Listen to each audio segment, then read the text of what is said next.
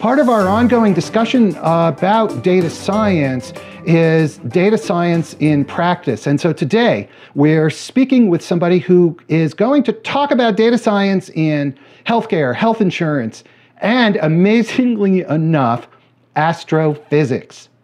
I'm Michael Krigsman. I'm an industry analyst and the host of CXO Talk. Before I interview our genuinely extraordinary guest, I need you. Now, subscribe on YouTube. That helps us a lot. So please subscribe on YouTube. Bulent Kiziltan is an extraordinary individual. He is the former head of deep learning at Aetna. He has also been associated with Harvard, contributing to their data science and astrophysics initiatives. And so I'm so thrilled to welcome Bulent. How are you? And thank you for being on CXO Talk. Thank you very much, Michael. It's great to be here talking to you and to your audience. When it comes to a healthcare company or a health insurance organization, where does data science fit in? Essentially everywhere. Eventually, it will help optimize almost every vertical, not only in healthcare, but in almost every domain in the industry. And healthcare has been kind of a more conservative part of the industry, mainly because it's a regulated domain. So the access to data, how they use the data, has to be very regulated. So the general infrastructure of healthcare companies, especially the ones that have been around for quite some time, had to be updated in order to make the best out of data science. So the obvious choices for using data science was to not only optimize the current processes, operational process, but also try to find new businesses, revenue streams that one can create. But more importantly, why healthcare was so attractive for me was you can use data science to improve members' health. And improving members' health is not mutually exclusive to the business objectives of companies. And in fact, they are very much aligned. So we used to use data science, analytics, predictive analytics to improve members' health, which essentially cuts costs for them and for my company. So that would be the part that one would start using data science. That's a very intriguing and very high-level statement. Data science can improve the health of members. And members, in this case, if we're talking about a health insurance organization. And so the obvious question then, Bulent, is how? How can data science help improve members' health? There are many different aspects where data science can be effectively implemented. I can just generalize, and then we can go into detail, look into examples specifically. But we have to basically tune into each individual member, look at their profile, look what geography they're living in, what their socioeconomic background is, and what is actually preventing them to be healthier members or individuals. So the lack of exercise, the lack of nutrition or malnutrition, not healthy food, not exercise implemented, not taking their drugs, medication regularly, not seeing the doctor on time, not getting vaccinated in time. So we can look to the whole spectrum and try to communicate in a customized manner to each individual member and make sure that they take steps in the right direction to get to get healthier members. So is it then ultimately a matter of communication? How does this work? No, that's only one part of it. So data science in this context and in almost every application in the industry has to be taken as a holistic perspective and lives in an ecosystem where each individual part of the business process has to be effective. Unless your marketing, your communication is working really in tandem effectively with the data science team, the results that the data science team produces will not create the value that it's supposed to do. So when it comes to those individual members, we basically have to look in each individual member. Obviously, we come up with models and then we approximate certain aspects and we have information streaming in while we take the steps and update ourselves so that we can improve the behavior of each individual member. So there's quite a bit of behavioral psychology involved as well. So for instance, we look at the member base who are getting flu shots versus none. So we're trying to tap into their psyche in order to understand why they are not taking the flu shot, and what can we do to make sure that they get vaccinated, they get their flu shots, and encourage their neighbors to get a flu shot. So by taking incremental steps, using behavioral psychology and past data that we fold into our practices, we're trying to change their behavior step by step. So then is it, again, I'm trying to drill down on the multiple aspects you're describing. Mm-hmm. So you're using data science to understand members' behavior in ways that would not otherwise be possible. And then you want to give those members feedback so that they can change their behavior based on the patterns that you've uncovered through your data science. That's one way of doing it specifically. Yes, that's correct. And so then, what's the data that you would then be operating on in this use case? Yeah. In healthcare, there are two main streams of information streaming, and one of them is from the member side, and one of them is from the provider side. So from hospitals, doctors, we have information streaming in, and we have information that is coming in from the member side. Sometimes they fill out forms, sometimes they do certain applications. And now there is a tendency, a trend in healthcare is where healthcare companies are joining forces with pharmacies and labs. So they are trying to tap into additional information that comes from those additional streams in order to see the whole spectrum, the whole journey of a member, that from the pharmacy to the doctor to the lab. So we can basically come up with models that can give us some insight into the psychology of that particular person. And there's also an additional trend right now where we can get some live information from wearable like Apple Watches and Fitbits and some other means, some applications by which we can really communicate their latest status to our infrastructure, to our recommender systems, and come up with better ideas how we can help the members be healthier. And I'll be happy to dive into more technical detail if you want me to. I want to remind everybody that we're speaking with Bulent Kiziltan, who is a data scientist, and we're talking about healthcare, and we're going to be talking about astrophysics as well. And right now, there is a tweet chat taking place, and you can ask Bulent questions using the hashtag CXOTalk. It's really a tremendous opportunity to get your questions answered. So, Bulent, you mentioned technical detail. I'd love for you to dive into that a little bit, please. So let's say we want to work on flu in general. It's a $5 billion revenue stream for the industry. And it's one of the notorious use cases, mainly because for many decades, there has been some progress in the academic world, but it has not been successfully implemented in the industry to create value. So there are multiple components to this flu problem. One of them is, how can we predict when the flu season peaks at a certain geography or zip code? So that is a whole different problem where you have to use past data, primarily from CDC or your own, in order to predict, let's say on November 2nd, what will be the outlook for flu in Boston as opposed to Miami. So that I'll dive deeper into this, because to solve that problem, or at least make some progress, I used my astrophysics or physics background, which is probably of interest to your listeners. So initially, we want to think of how does disease spread from one individual to another. They have to interact one way or the other. This is how disease is being spread.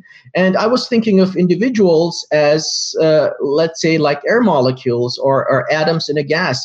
And astronomers and physicists for a very long time, many decades, have come up with mathematical approximations to define the dynamical interaction of individual particles. And we use that all the time in astrophysics. We use that all the time in physics. And the mathematical base for this was actually laid down in the mid 1800s by mathematicians. So this is called the diffusion equation. So by using this equation and past data from the CDC, which is very, very useful, we can come up with models how flu is being spread in the continental US. And we can actually come up with models using deep learning. If we see a certain case of flu in Miami, let's say late August, when do we expect a flu epidemic to happen in Boston, or if it's going to happen? So we can use that aspect to make that prediction. And that prediction plays an important role for your logistical assets, how you want to target that particular area. If you, for instance, sent messages to your members 2 months ahead of time, the flu season is coming, get your flu shot, it might have an effect. But there is a sweet spot how early you can reach out to your members. So you want to actually predict with certain confidence when a certain area will have a flu epidemic or case that is relevant. So then another area is what keeps your members from getting the flu shot, right? You want to get them immune or get the flu shot, even though they're not perfect, but they're still contributing to the effort to stop the spread of flu. And there's something called herd immunity. You want to have a certain percentage of the population to have the flu shot in order for you to stop or slow down the propagation of flu. So you want to get members to have the flu shot. So then we have to look into our member base and look at the cohorts and try to understand why they don't get the flu shot. In fact, most of the members are healthy individuals that have no problem with the science of the flu shot, but they don't feel the necessity to go to a store or their doctor to get the flu shot because they think, I'm okay, I can get the flu and it doesn't matter. So then we have to come up with ways to encourage them to go and get the flu shot. And there are different ways of doing that. And behavioral psychology is an important one. Also, marketing strategies is an important one. I can't go into the detail of the strategy itself, but in order to look into the details of the cohort and try to track whether your approach is working in real time is a data science exercise.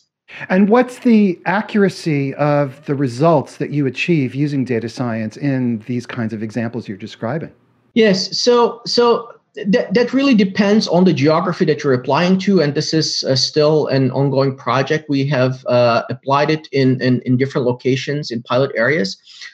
Typically, changing the behavior of members of individuals is very, very difficult. So if you are able to change 5 or 10% of the cohort's behavior, I think that can be considered a success. It adds great value. But it's an early assessment, but I think with the approach that we have, we are able to change a more significant fraction of the cohort that will add up significantly in terms of cutting the cost. Now, this is a little bit more technical, but how do you decide? There are different types of data science models and techniques, and how do you decide which one to apply? Yeah, so this is a question that comes up all the time.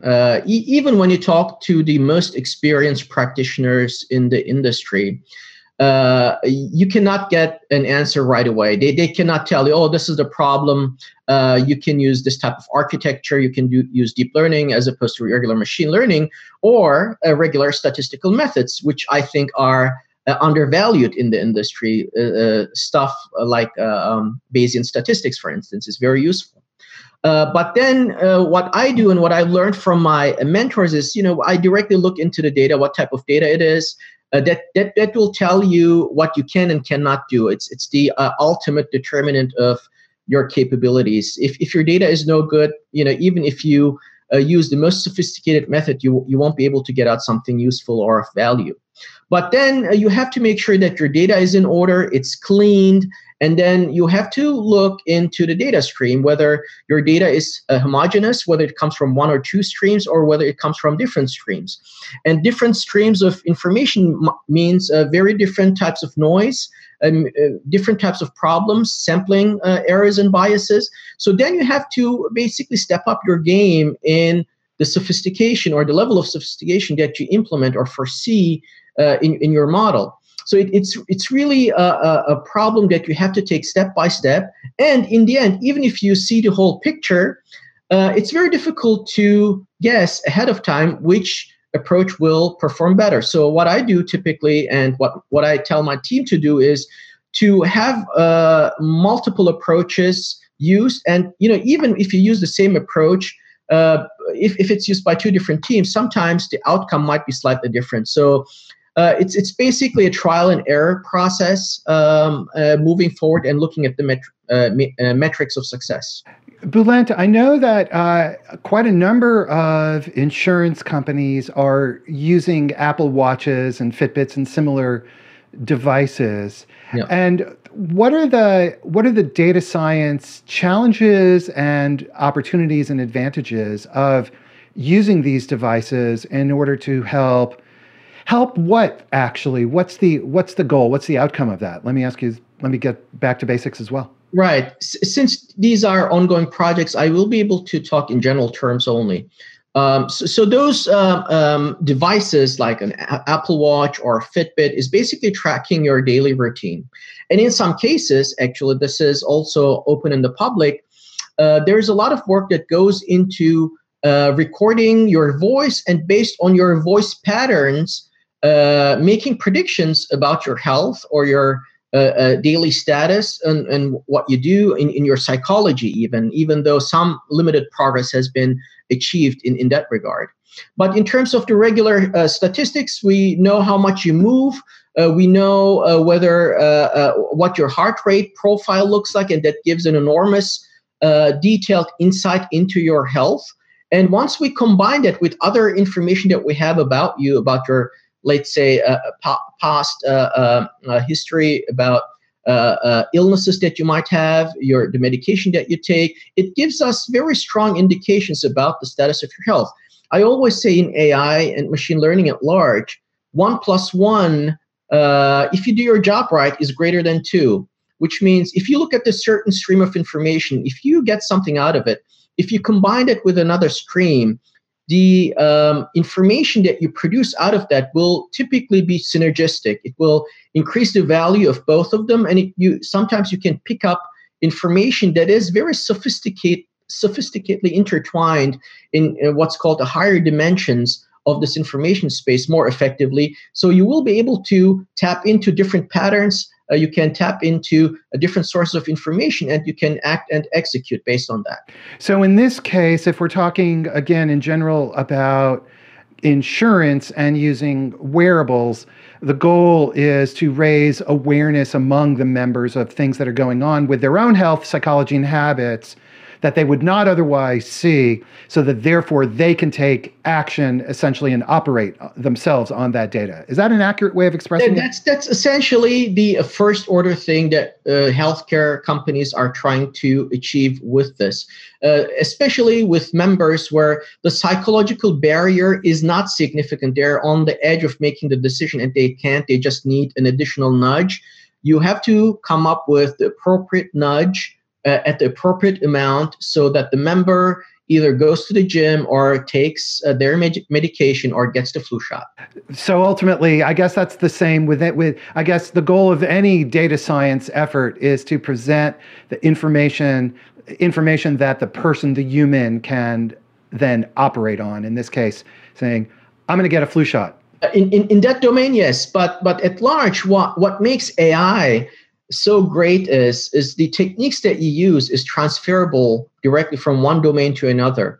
So essentially what you do is you look at a data stream that might come from multiple streams. It might be sophisticated, it might not be sophisticated, but what you're trying to essentially do is extract information and interpret that information based on the domain expertise that you have. In the case of astrophysics, you interpret and you're trying to understand the information in the context of astrophysics, in the context of healthcare. You try to understand with that domain expertise and concepts. If you're in the financial sector, you're trying to do something else. But essentially, the techniques are very similar, if not the same. So let's actually talk now about astrophysics, and maybe very briefly tell us what you're doing and what you have done with astrophysics. Right. I'm essentially trained as an astrophysicist. And in that domain, what we do in many of the other fundamental sciences, as they do, we look at information data coming from different sources. Sometimes it's observational. Sometimes they are simulations. Sometimes, it's a paper and pencil. We come up with mathematical ideas in order to look for approximations. And as Feynman says, science is just an approximation to the ultimate truth. So we're trying to take those steps to get a better resolution on the ultimate truth in order to understand the universe.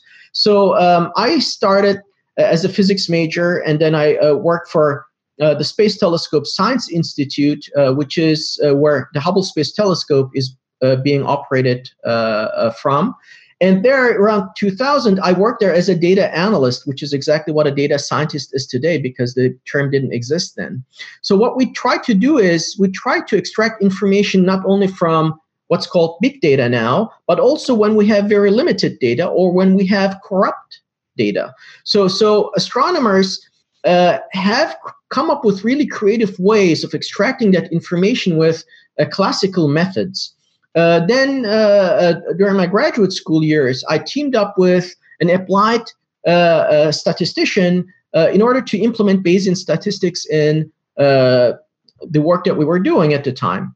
And through that, we have been able to extract information from very limited data. And I think, again, Bayesian statistics in the world of data science, I think, is still undervalued. It's very powerful.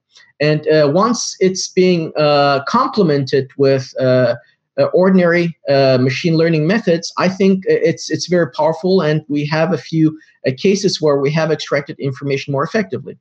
And then during my time at Harvard, and then I spent some time at MIT, I reached out to some of the pioneers of deep learning and worked with them. I was getting together, exchanging ideas, and I was introduced to the world of machine learning through them, and tried to implement the cutting edge know-how that mostly computer scientists and neuroscientists have produced into my own domain of astrophysics. Through that, we have discovered a new type of black hole. At least we think we have picked up the faint signature of a certain type of black hole. And through that, I branched out into the industry because I saw an opportunity to make an immediate impact through the use of Bayesian statistics, machine learning at large in domains such as healthcare. So now, what's the connection or the relationship or the intersection between the types of techniques and data that you worked with in astrophysics and what you've done in healthcare? Because on the surface, to the layman like myself, seems like you got stars, you got Apple Watches. I don't see the connection. Right. So we have to go back, dissect the whole process. The first part of the process is getting the data. The second part is cleaning and making sure that the data is in place and is at high quality. The third part of the process is to extract information. And all those three parts are more or less, I wouldn't say it's the same, but very similar. Domain expertise in healthcare or astrophysics is more or less not relevant in those early processes, which take 70% of the whole data science process, I would say. And then you have the latest stage of once you have certain insights, you need to interpret them and turn them into actionable items. Now, this is where astrophysics and healthcare obviously have nothing to do with each other, but the 70% of the process is very similar. And this is why I said AI or data science is really great. The skill set that you build as an astronomer, as a computer scientist, is very transferable from domain to domain. And since this is a newly emerging field, we see a lot of data scientists in the market, but almost none of them is formally trained in data science because from an education perspective, we still have not settled on the proper way to train data scientists. I mean, there are lots of courses that you can take, but there's no still formal training. So people from different domains are coming into the domain of data science and bringing in their really diverse backgrounds, diverse skill sets, and trying to contribute to the whole process that makes the 100%. And given domain experts play a crucial role, business people who come from a business perspective play an important role in the execution and creating business value. But 70-80% of the data science process does require very little, if any, domain expertise. So when it comes to the techniques, we can go into technical detail, but they are very relevant. And astronomers, I have to kind of advertise that particular domain, mainly because astronomers and astrophysicists are very unique in terms of their skill set. They use very diverse data sets. They are not limited, and they have to literally think out of the box all the time. That creative aspect and talent is really, really important in extracting information in a domain that is just newly emerging. And this is why astronomers and astrophysicists make great data scientists, in my opinion. So at the early stages, when you're gathering the data and you're cleaning and preparing that data for analysis, the techniques are the same across topic domains. But then once you have that data, now you're operating on it to solve specific problems, is where you need the specific domain expertise. Is that a correct way of what you just said? Absolutely. I think it is crucially important to partner with good domain experts. And also on top of that, what is also sometimes missing in business operations is the complementary talent that engineers bring in, data engineers. So once a good data science team or analytics team pairs up with domain experts and engineers, and on top of that have a business talent on board that can execute on that, I think that is the ultimate that you want to have in any type of operation.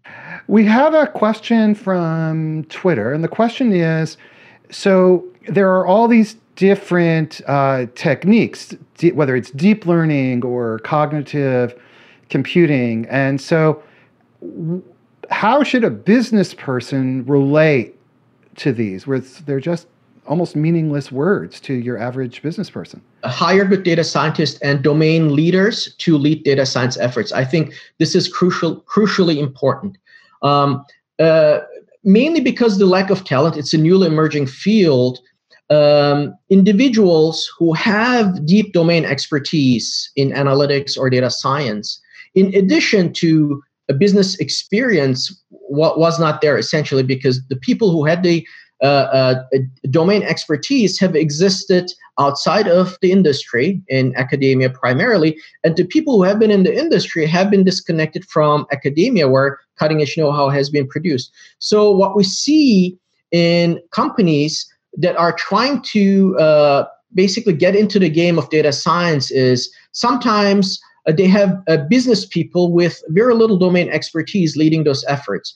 And I think for the short term, that can be a remedy for the situation that they're in. But in order to have and create sustainable value with AI in the long term, I think it's essentially important to have domain experts with business acumen to run the AI operations. And also an additional specific profile feature that the person has to have is being an educator really helps once you're in that leadership position so that you can communicate the really complex problems to the board or stakeholders within that business.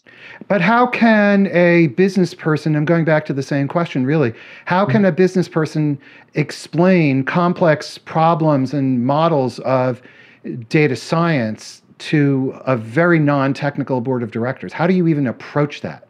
Yeah. Again, being trained as an educator is important. I mean, when I was in academia, astronomers especially, they have a significant awareness of public outreach.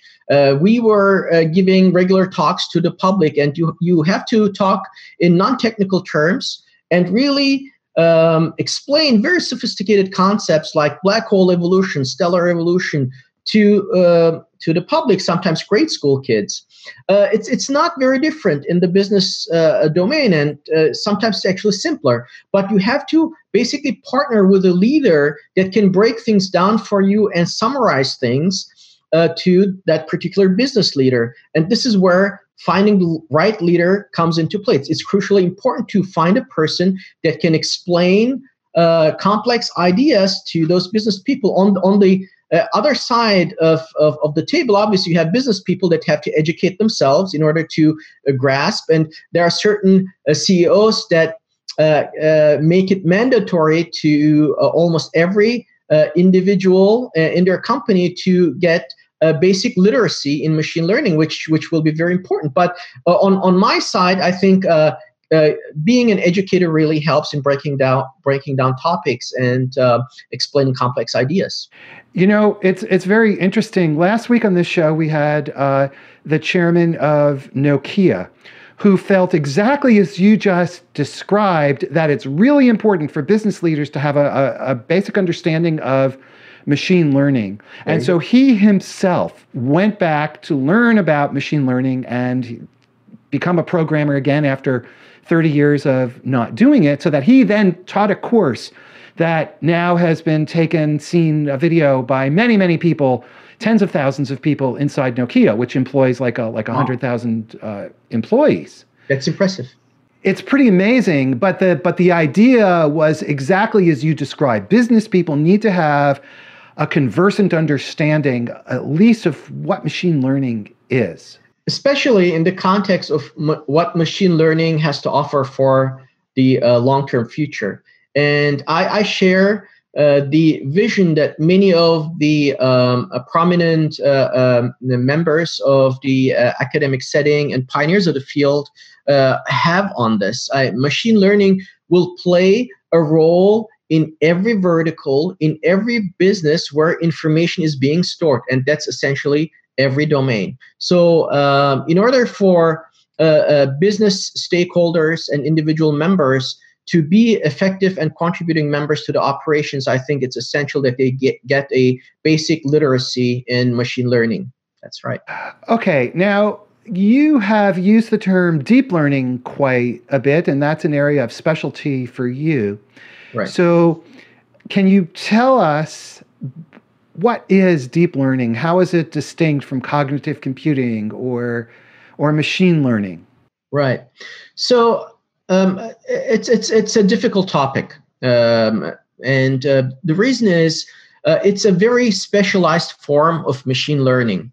And what machine learning essentially is doing is looking at the information space and trying to dissect into pieces by using geometry, vector calculus, matrix operations, and come up with approximations by which you can extract certain patterns. And those can be called features, if you will. And that whole process is called abstraction. So machine learning essentially is a very powerful tool for abstraction. You basically look into the information landscape and trying to approximate certain type of behavior or trends within that information space and come up with actionable items. And that actionable item part is called analytics. So deep learning is essentially, briefly, a more effective way of abstraction.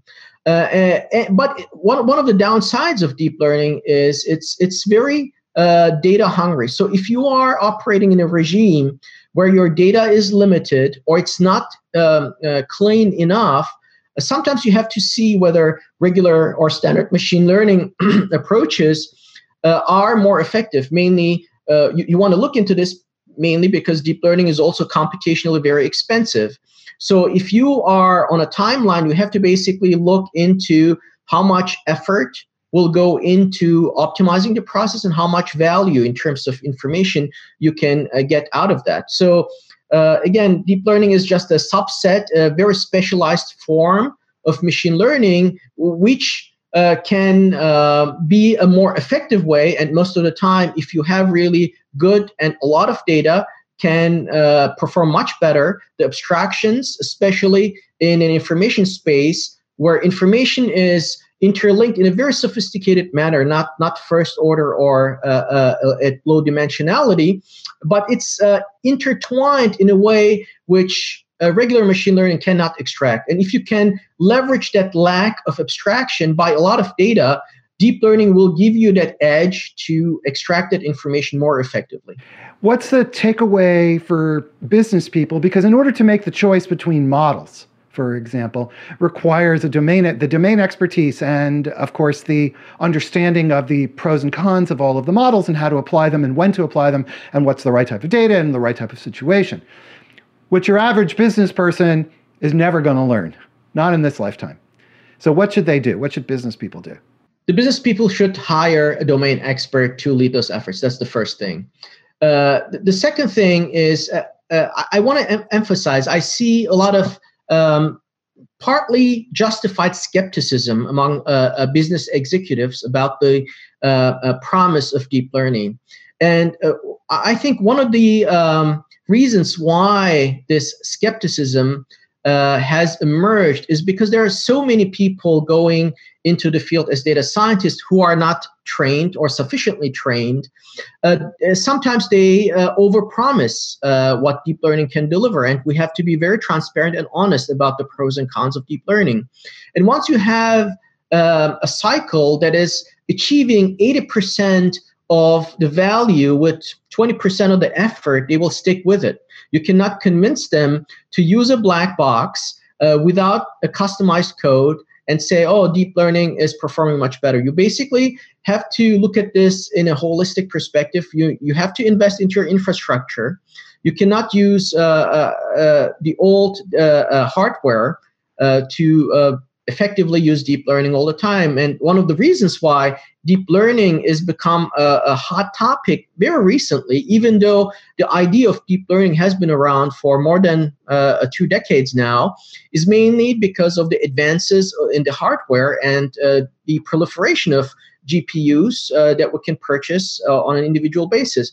So once you look at this whole picture, you have to have a transparent and honest approach to deep learning and basically see whether there's value in investing and whether it's sustainable in terms of the value that it creates with AI. So once that is in place, and also once you have the talent that you need that can really customize your architecture, your neural network architecture, you cannot go to a black box.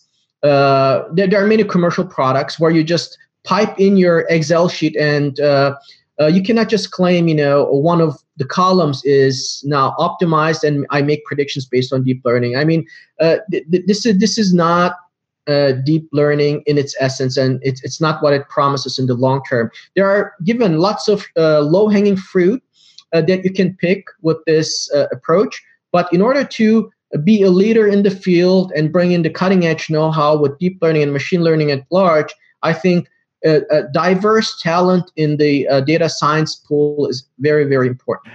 But so many companies now, enterprise software companies, are promising that we use AI to solve, put a blank, every problem you can imagine. How can business people see through those claims in order to make decisions based on factual benefits of these products as opposed to merely the hype? Right. Given there is a lot of hype, and because of that hype and under delivering, that there is some skepticism. But one advantage of AI, as we kind of touched on at the beginning, is the 70% of the process doesn't require domain expertise. So back in the days when you want to optimize a process and create value, and optimization is just one part of it, you required domain expertise from multiple domains in order just to complete that 70%.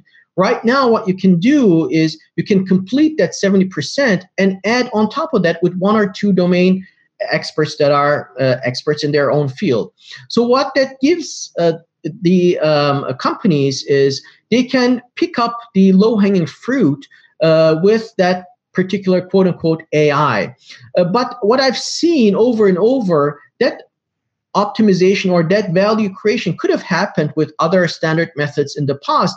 either the reason why it didn't happen is either they didn't invest into it or they didn't have the talent in those multiple domains. Now, AI is providing them with the means of coming up with a better, more optimized business processes with data scientists plus a domain expert. So, but as I said, I don't think that this type of approach will be sustainable in the long term because of the archaic methods that was used or the lack of talent in business operations.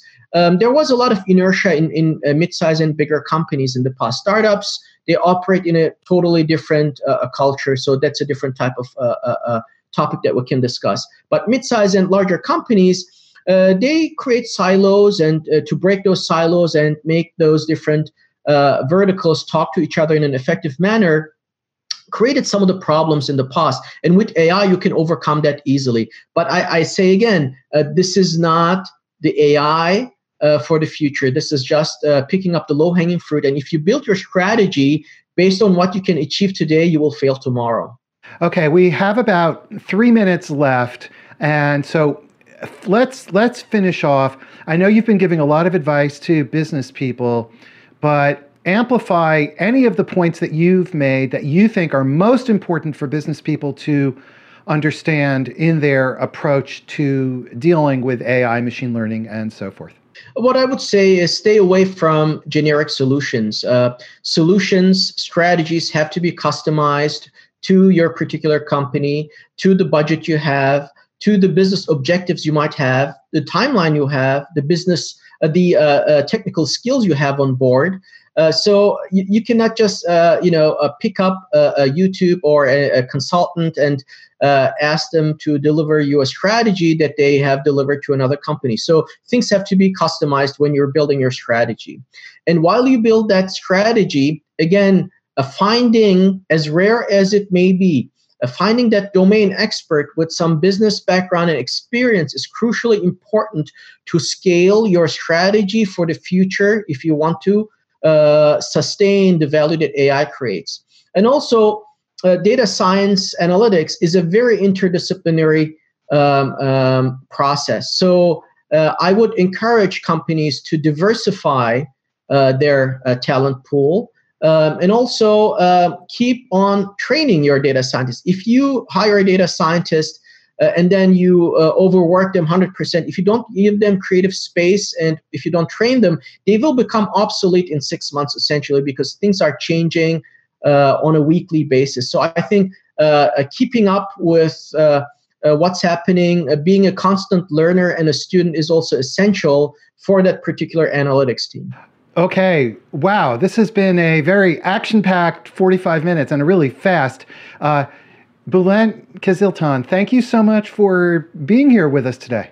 Wonderful to talk to you. And I hope you'll come back and do this again another time as well. Anytime. Everybody, you've been watching CXO Talk. It's been a great conversation about data science. Now is the time. Subscribe on YouTube. That helps us out a lot. Go to cxotalk.com. We have a huge number of videos, and we'll see you next time. Have a great day, everybody. Bye-bye.